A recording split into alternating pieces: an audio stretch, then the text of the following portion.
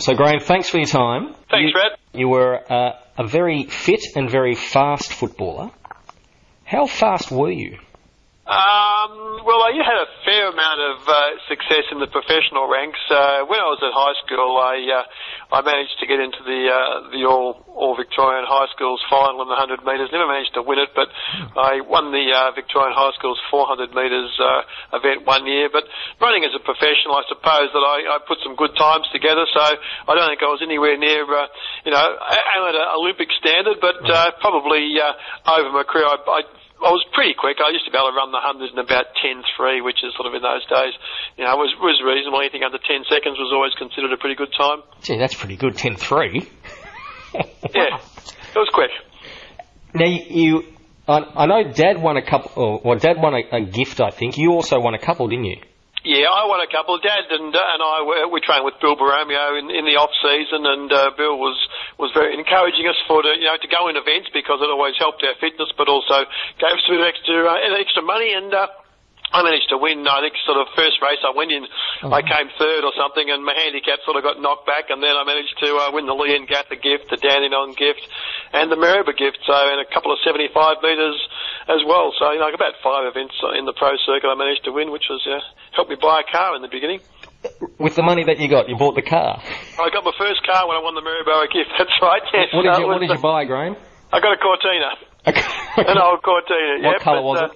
Was blue, but that was the whole objective that, coming through university, I was at uni at the time and got a bit of money from football, but that was the only way you can put some money together, so I set myself and won the Maribor gift and came away with a car, which was fantastic. Now, was Bill himself a runner? Yeah, Bill was a runner. Bill ran as a professional for years and years okay. every day. And Bill was never that quick, but, the handicapping system was always very accommodating, and Bill had quite a bit of success as a runner in his day. And then, obviously, with his love for football and the under-19s and the work he did around the club, he was the go-to man over the summer who helped us all out with our running. So where would he take you training? We used to actually train on the ground or just over on Gosh's paddock. There was a little athletic track at the other side of the footbridge, which used to run from across from one side of the MCG railway line to the other. So really? We used to go across there with Gosh's, and we used to do a little bit of work on the actual ground itself, and then we'd all enter in events at the weekend. So it was a good way of sort of keeping together over the summer as well. So did you run competitively against Dad? Yes. Dad and I used to have, we used to train together, and we used to have great battles. Kevin used to have me well and truly by the 50-metre mark, but by the time we got to the 120 mark, I was running over the top of him. Right. So it was usually the case of Dad, as you know, brilliant speed out of the blocks. He was just like lightning, and I always had trouble sort of getting. We used to train all the time together, and I'd always say that Kevin over 50 would beat me, but over 120 I'd probably just have his measure towards the end. Who were some of the quick players around your time? Obviously there was quite a few. I played on Mickey Turner. Mickey Turner was very quick. When I first started, Tony Polinelli was the benchmark. Tony Polinelli was he made the final of the Bendigo 2000 and things like that. So the Geelong player, he was very quick. Wayne Schimmer had a bit of go in him as well. Schimmer was always hard to keep up with, but every time you went out in the wing, there was always someone out there who was fairly quick and fairly hard to keep up with. I played on Neil Bazanko a couple of times. Well, he was a big man as well. Yeah. He was always very hard. Well, you said before you were at uni. Yep. What were you studying? I did economics and politics at Monash. After I finished year 12, I went straight through and did the economics degree out there.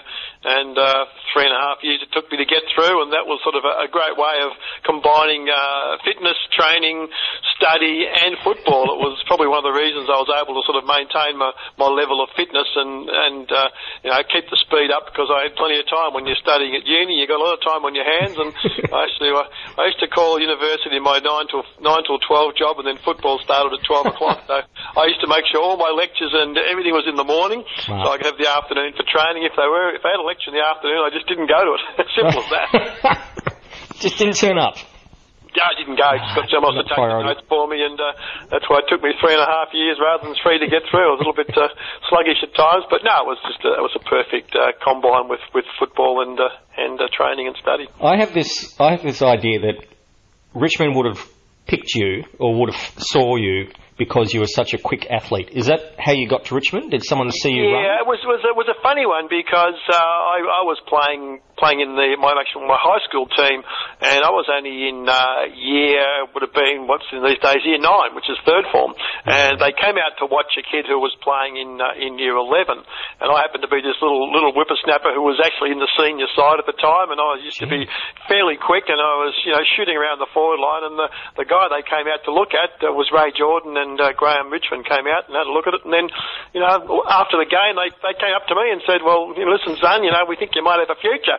So I was the one they invited down to training. It wasn't the other guy they came to watch. Oh, so he never made it in the end? He ended up going to Hawthorn under 19s. Never played in the seniors or the reserves. But yeah, it was just a case of being there at the right time, and I just happened to sort of impress on the day. And because I was sort of probably playing with guys 2 or 3 years my senior, and I was sort of I was so fast, and I was managing to get into the action. My skills weren't as crash hot, but the fact that I had this sort of blistering pace really made them take notice. I didn't realise that you actually played a couple of games in 67. Yeah, I started in the under-19s. I played the under-19s in 1968. Played the whole season. Was it? That was under Ray Jordan. Yep. I played with Rex and Royce Hart, and a guy by the name of David Jacks. He played one game. Yes. We were the only 3 guys from that side that actually went on to play the 1968 under-19s. Actually went on to play a game of senior football. And in 1967, I was appointed captain of the under-19s, and started off the season with the first couple of games as captain of the under-19s, and then 3 weeks into the year they popped me up into the reserves, and played about 7 or 8 games in the reserves, and then I managed to get a couple of games in the seniors during 67 as well. So who was coaching the reserves? Johnny Nix. Johnny Nix. Johnny Nix was the coach of the reserves in those days, yeah. So I just came on. I played on the wing mostly. I remember the first couple of games I actually played in those days. The under-19s were played at 2 o'clock on the opposite ground to the seniors, and the reserves used to play in the morning prior to the senior game. I ended up actually a couple of weeks I'd play in the reserves, and then I'd leave the game sort of 20 minutes into the last quarter, and they'd grab a cab and they'd drive me out to the under-19 game, and you'd play in the under-19s in the afternoon. It was just an amazing situation. I remember playing that. How would you be these days playing for 2 sides on the one day? Yeah. Crazy stuff, but that's what used to happen. They had the transport all ready for you to go? Yeah, they had the transport. A couple of times it was Dad or someone was there. It wasn't a cab, it was a team manager or someone was there to pick me up, and sort of, they quite often happen where they had a couple of guys, but they'd put you up for the under-19s and give you a bit of a run. You'd sit on the bench, you wouldn't play the whole game, but you might come on early in the game in those days when there was no interchange. They might have to bring you on. So, yeah, that was sort of my first start, and then from there it was sort of once I'd played those couple of games, I never went back to the under-19s. Yes, because in 67 you played round 10, round 15, round 16. Yep. Was there ever a thinking that you could actually play in the finals that year yourself? Or not? No. When you look at the quality of the players who were at Richmond when they managed to win the flag in 67 after that very long drought, there was no way that I was going to break into that side. But for some, unforeseen injuries to half a dozen of the senior players, you look at the centre line of Burke, Barrett and Clay, and you look at Kevin and Billy Brown as the 2 small men. Johnny Northian on the flank. There was sort of the positions that I was lucky to get were well and truly taken up by absolute superstars. Did you go to the 67 Premiership Grand Final match?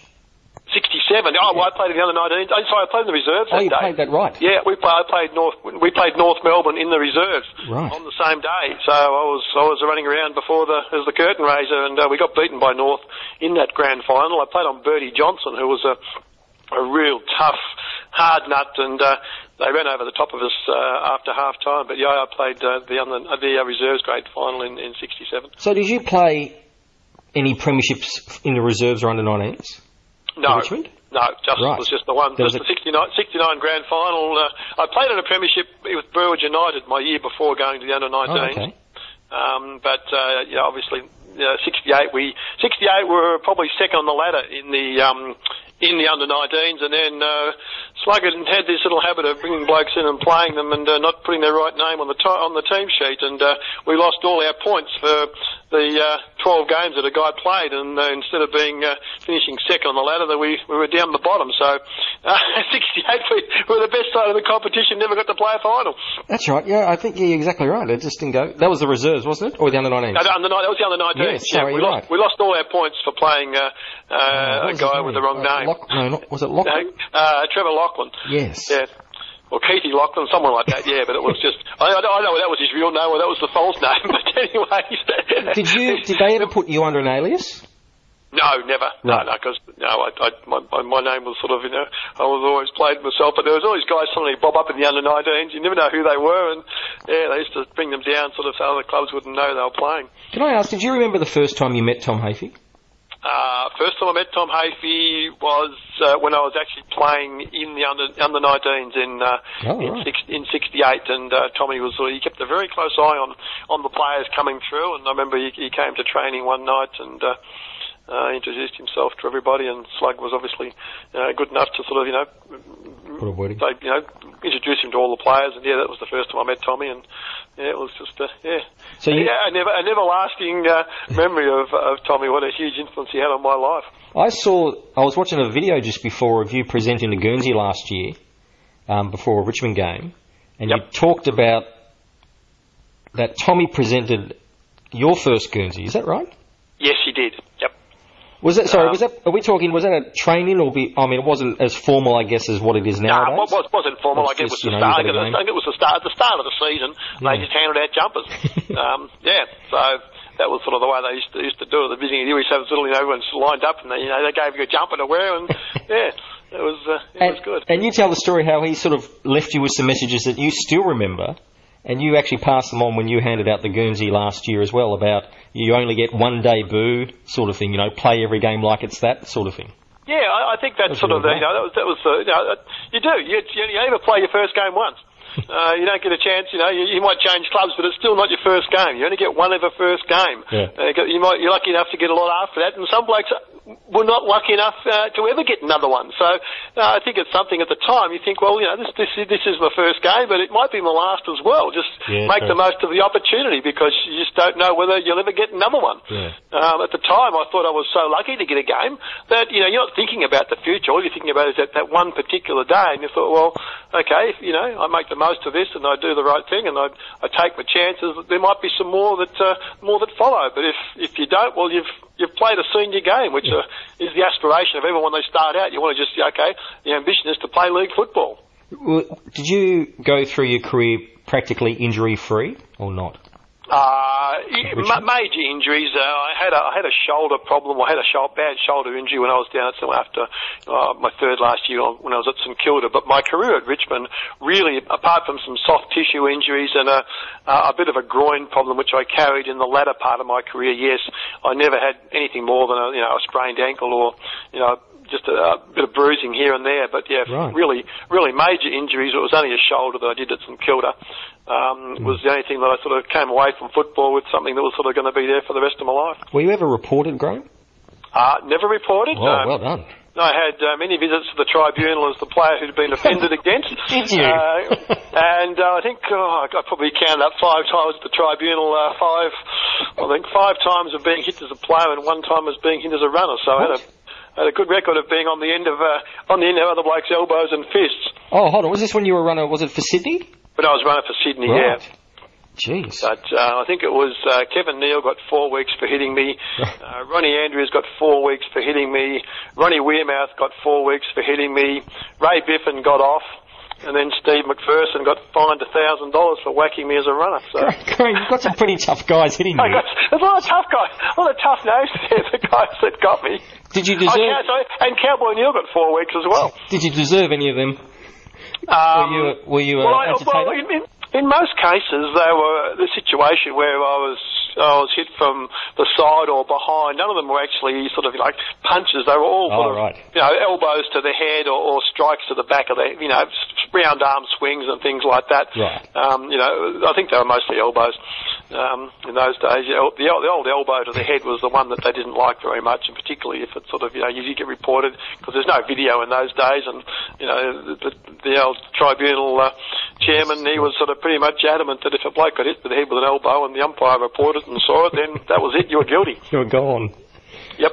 Now, a good memory is 1969, where in the grand final, you're sitting on the bench, aren't you, to start the game? I sat on the bench.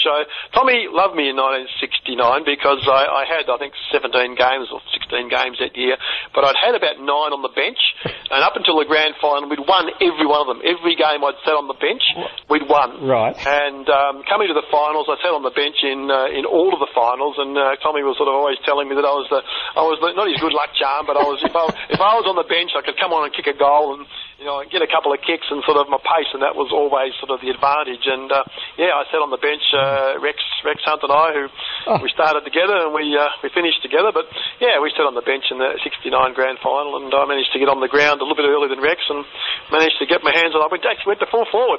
Imagine a bloke 5'9" playing at full forward in the grand final these days. But who did you replace? Eric Moore came off. Eric was at full forward, and Tommy said. I think he took a very heavy knock just before, and he was shaken up a bit at 3/4 time, and he was sort of starting to struggle a bit, and they pulled me off and sent me to full forward and told me to go and play in Wes Lofts. Welcome to the game. Or Vinnie Waite, or one of those guys. It was. Had you played full forward before? Not for Richmond seniors. Yeah, no. Certainly not in the grand final. Go on a full forward in the grand final, but Tommy just said get out there, use your pace, run around the ground. My position was full forward, but he didn't care where I went. In those days, as long as you run. Watching the replay, Dad kicks the ball into the goal square. I think he's going for goal, let's be honest. KB's tried to kick the goal, and I've managed to intercept on the goal line. You have? And I don't think it would have bounced through. I think it would have missed. You saved it from going out of bounds or something like that. Yeah, that's right. So you've kicked, how many goals did you kick that day?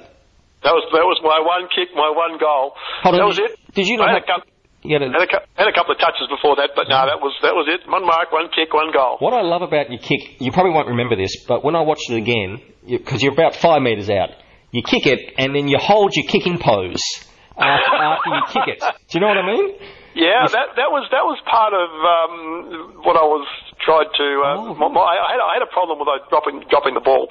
I used to drop it with 2 hands, and I had this sort of Kevin Icy Hamilton, who was a fantastic guy around the club. Kevin and I had worked on my kicking, and that was one of the things he taught me. That sort of a bit like a golf swing. That when you finish it, you follow through and you stay there just to make sure that you watch where that leg goes and kick straight down the line. Make sure you make contact with the ball and the leg goes exactly where you want it to go. And kicking for goal was one of the things I practiced a lot. Well, I'm glad I noticed it then. That's fantastic. Yes. No, that was part of my preparation to make sure that I actually kicked through the ball and I dropped it onto my boot and made sure that if I kept my head down and my leg came straight through and stayed exactly where it was pointing, the ball should go in that direction. Now, can I just take another 5 minutes of your time? Is that all right? Absolutely. All right. So you dropped the ball with both hands.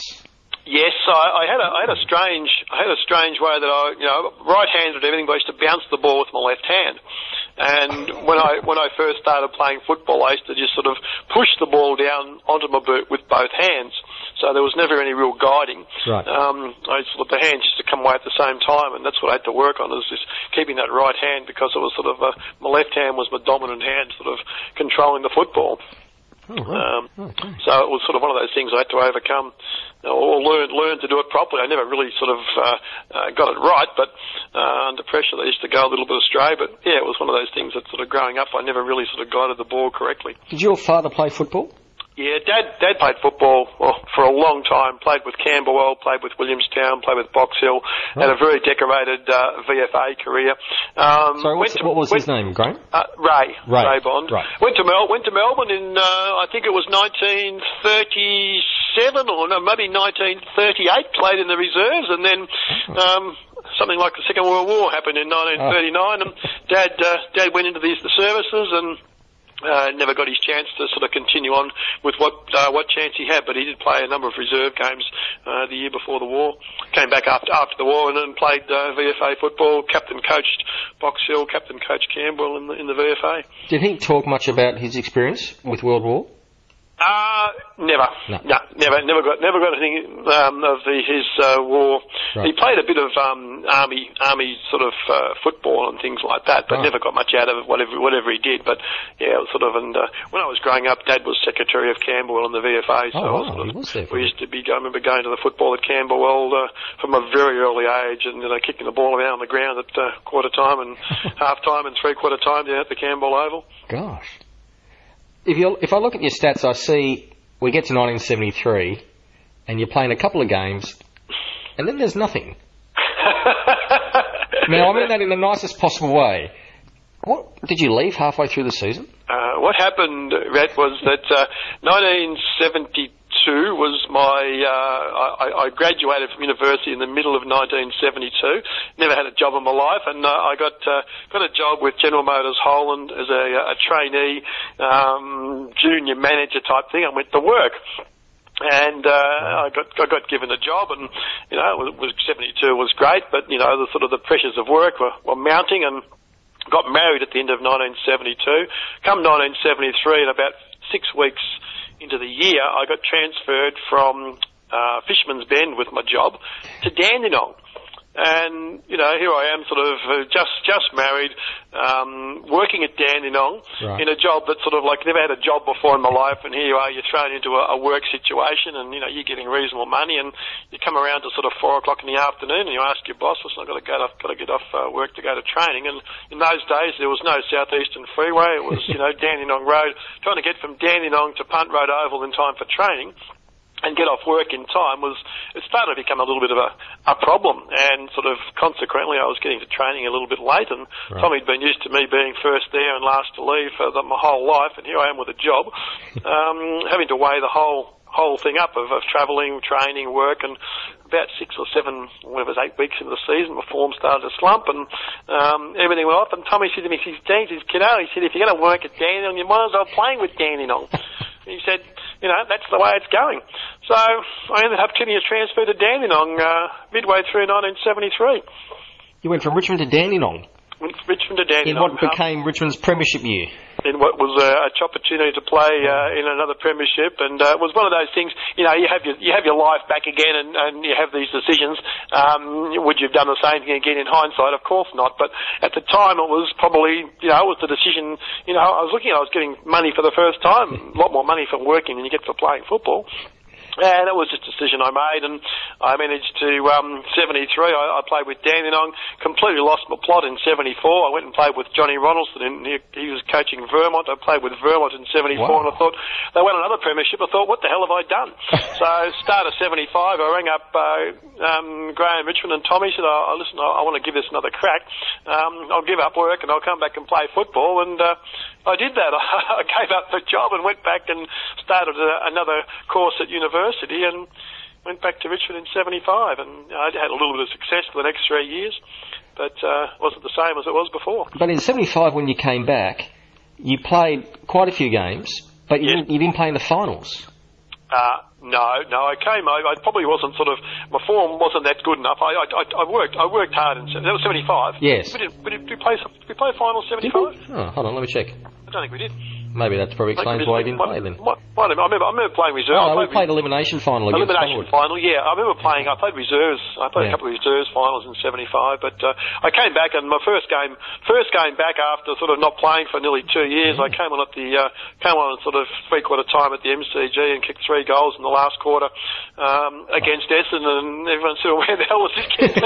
Where's he been?" He comes on whilst I was under the ground, kicks 3 goals in the last quarter. We win the game against the Bombers, and Anyway, that's my football history, and as far as the Tigers went. And then what's interesting is you got 76 when there's a couple of games, which are sort of spaced out through the season, and then there's round 1, 1977.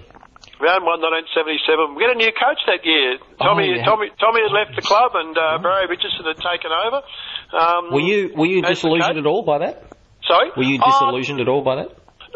Well, I think at that time it was sort of one of those strange things that sort of after the success that Tommy had, it was very strange to me that that he didn't get more of an opportunity to stay there. I would have thought that it was sort of the debt that everyone owed to Tommy was a little bit more than dumping him at the end of 1976, but that was the case, and then it was just a matter of circumstances there. I played the first game of 77, thought I played okay, and got dropped.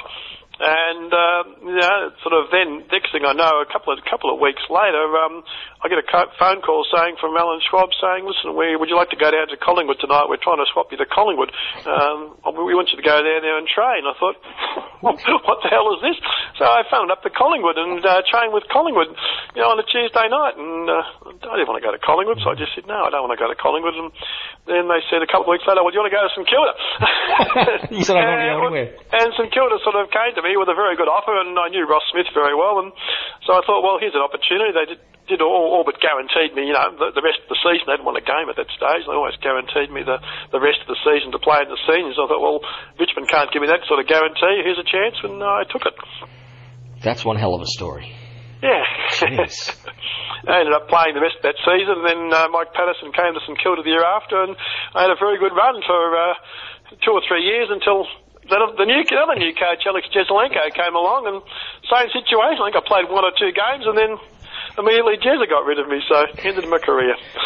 I want to jump forward to the middle of 1980s. Middle of 1985. Richmond had appointed Paul Sproul as their coach.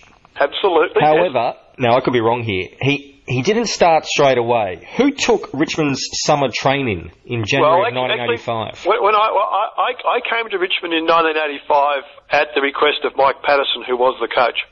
Mike had come to me, and obviously playing with Mike, knowing him very well, he came to meet me, and at that stage I was running a gymnasium in Sandringham, and he came to see me and said, listen, we'd love you to come back to the club, because I'd been involved in fitness at the Sydney Swans for a couple of years before that. I was running for the Swans, and he said, listen, we'd like you to come to the Tigers and take over as football manager, and also get involved in the training of the club, and you can be my runner and everything like that. And that was fantastic. I thought, great, I'm going to chance to get back and do a few things. I got there, and my first week at Richmond Football Club as team manager, or those days it was like sort of the footy manager type thing. Manager. And there was a massive board upheaval, and within 2 weeks of me being there, Mike Patterson was sacked as coach. The board was overthrown, and my good friend Barry Richardson took over the running of the club. So here's a club with a coach has been sacked, a new president, and here am I into the job as football manager for 2 weeks, and the club's got no coach, and the players are about to come back to training, and I was given the job of pulling all the players together. While the board went and decided on a coach, someone had to make sure that the whole playing group started to do their pre-season training and get everything organised, and that was left to me. I was suddenly given the responsibility of looking after all these blokes, which I'd done at the Sydney Swans. I'd done all the pre-season training with them, but at least there was a bunch of coaches around to sort of, be there as well. But as it was, I was the one in charge of doing everything, organising the venues, organising the players, the whole of the fitness training up until the time that Paul Sproul was appointed coach, and then he didn't get over to Melbourne straight away either, so it was a bit of an interim period there where I was dealing with him, trying to get the players fit. Well, have we ever thanked you for doing that?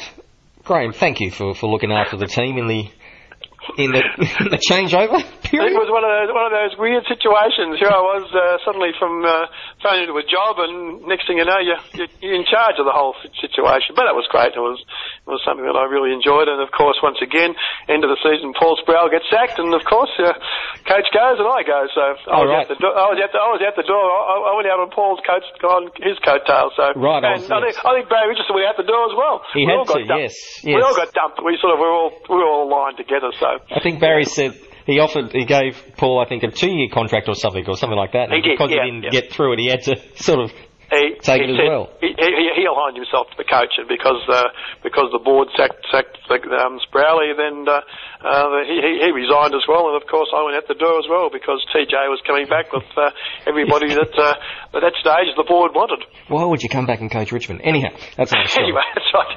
I just want to quickly talk about stats.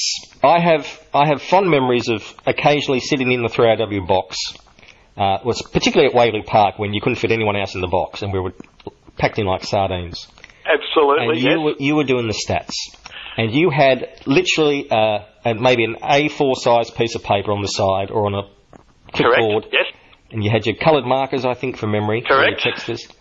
and you were doing the stats. Did you always have a passion for stats? I was always one of the subjects I did at university was statistics, and it was sort of like a major in statistics at university, and sort of Rex always knew this, so he figured I must be interested in stats to do a university course that had statistics involved in it. And I used to like numbers. I was always a numbers man. And when Rex went to 3AW in 1989, he rang me up and said, "Listen, Ray Young's gone, Harry Beitzel's gone. We need someone to come along and do the Ray Young job of looking after the stats, and Tommy Lav's gone, so we need someone to look after the interviews in the room, so would you mind doing both?" So that's what I did. Sat alongside Rex for 20 years, penciling in numbers. As he'd call the game, I'd watch the game and put the pen to paper. I have so many questions. How many games did you do? Do you know? I can't tell you exactly, but it was probably 2,476. Didn't get to 2,500, I'm very sorry. Not over yet, Graham. Not over yet. I might bring you back. You never know. I think the days of, I ended up with champion data coming in at the end, but I used to sort of analyse the stats, and you became a stats analyst. You didn't become a statistician. Yeah. You became the game day analyst. But yeah, I did just under the 2,500 games, for football for 3AW. So when you think of it that way, that's sort of like 100 games a year for 20 years. It's just quite a handful. Just a couple of quick questions. I always thought that, Rex's style of commentary was completely different to anyone else's. Correct. Well, mainly because he would not often call a player by their name. Yep. There was always a nickname. Did you have difficulty keeping stats sometimes when he was broadcasting? No. I found that probably 90% of the stats were kept from my own watching the game. Yes, because I would see you do that. You had Rex in your ear, right? Confirming things, but with my own, I could watch the game, and it's amazing amount of times during a game the ball is stationary or the ball is in the air. Right.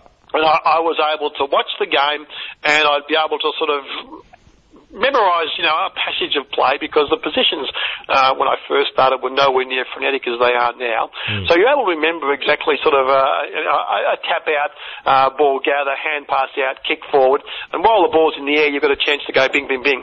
Three notations on your sheet of what those three stats were. Yeah. So it was mainly watching the game myself, and then sort of getting confirmation from Rex, or if I thought Rex was wrong, I'd put down the player. I reckon it was the one that had the footy, and I used to understand what Rex's, what he was calling. I knew who the players were because I knew his nicknames, and I knew the way he used to call them. But there'd be confirmation from Rex, but most of the time you could sort of see with your own eyes what's happening out there.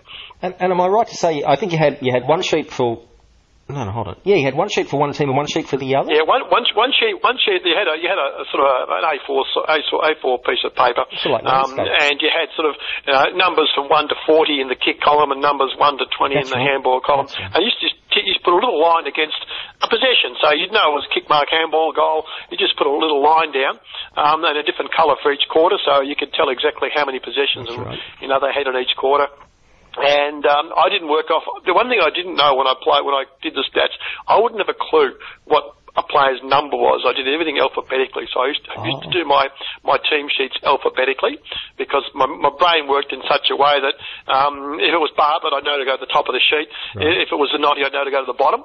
But if I knew that, if you had to go by number, then it's all over the place. So how do you got to work? You had to commute a number with a name, but if you just go by name, everything was sort of just A to Z, because when you see something, if it's a B, it's got to be at the top, a C just below it, an M in the middle, an X, Y, Z down the bottom. So you knew exactly where to put your little pen, and that was the way. I had no idea what their numbers were, but I just knew what they looked like. That's fantastic. Makes sense too.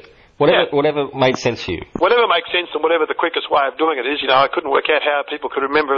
You have to remember who's number 4, and then you just say, well, it's not number 4, it's Tim Watson. Yeah. That was the way it worked. I knew who it was. I knew what they looked like coming towards you, running away from you, as long as it wasn't Chris and Brad Scott. And that way, but it's still I think I knew what they looked like as well. After a little while, you could pick them up. They both had their idiosyncrasies. Just finally, is there too many stats these days? Have we tunneled down too much? I think there's too many possessions. I think the game is a lot simpler than it is. And you know, the congestion nature of it obviously leads itself. But to me, there's still not a lot wrong with Tommy's theory of getting the ball and kicking it long. You get the opportunity, creating space and running into it and winning the football. But it's you know, I don't think I live in the old days, but I still think the game is a lot simpler than it's made out to be. When you've got 17 different coaches at the club all trying to justify their position and specialist roles, and they're all trying to have their 10 cents worth, no doubt the players are going to be getting a bit confused at times what they should be doing with the footy in their hands. That's true. I just look, on behalf of everyone, whoever saw you play, Graham, or just listened to you on the radio, because my memories are of, you know, Rex going, Bondi, what's the stats? And he's had 6 kicks, 3 marks, 4 handballs, you know. It wasn't, you know, he's had 36 sprinted contested runs or whatever they call them these days sort of thing. It was just simple. And then we go around the grounds, you know. It was very simple. So thank you very much for everything you did on those Saturdays when we listened to the football. Oh, thanks, Fred. It's been a pleasure. It's been a great innings. Sort of, you know, starting off and finishing off. You know, my career it was started in football, finished in football, and I think I could have had a better life somehow. And you had Rex who was there all the time with you too. Rexy was there. Rexy was there all the time. But for the last few years, I outlasted Rex on the radio at 3AW. Although Rex is back there now, but I could have gone back with him again. But no, not. I'd had enough of him by now. I was going to say you needed a medal just to put up with him for all those years. We're still great mates. We had a great career together, which you look back on with a lot of happy memories. Yeah, it's a pleasure, Graham. Thank you so much, mate.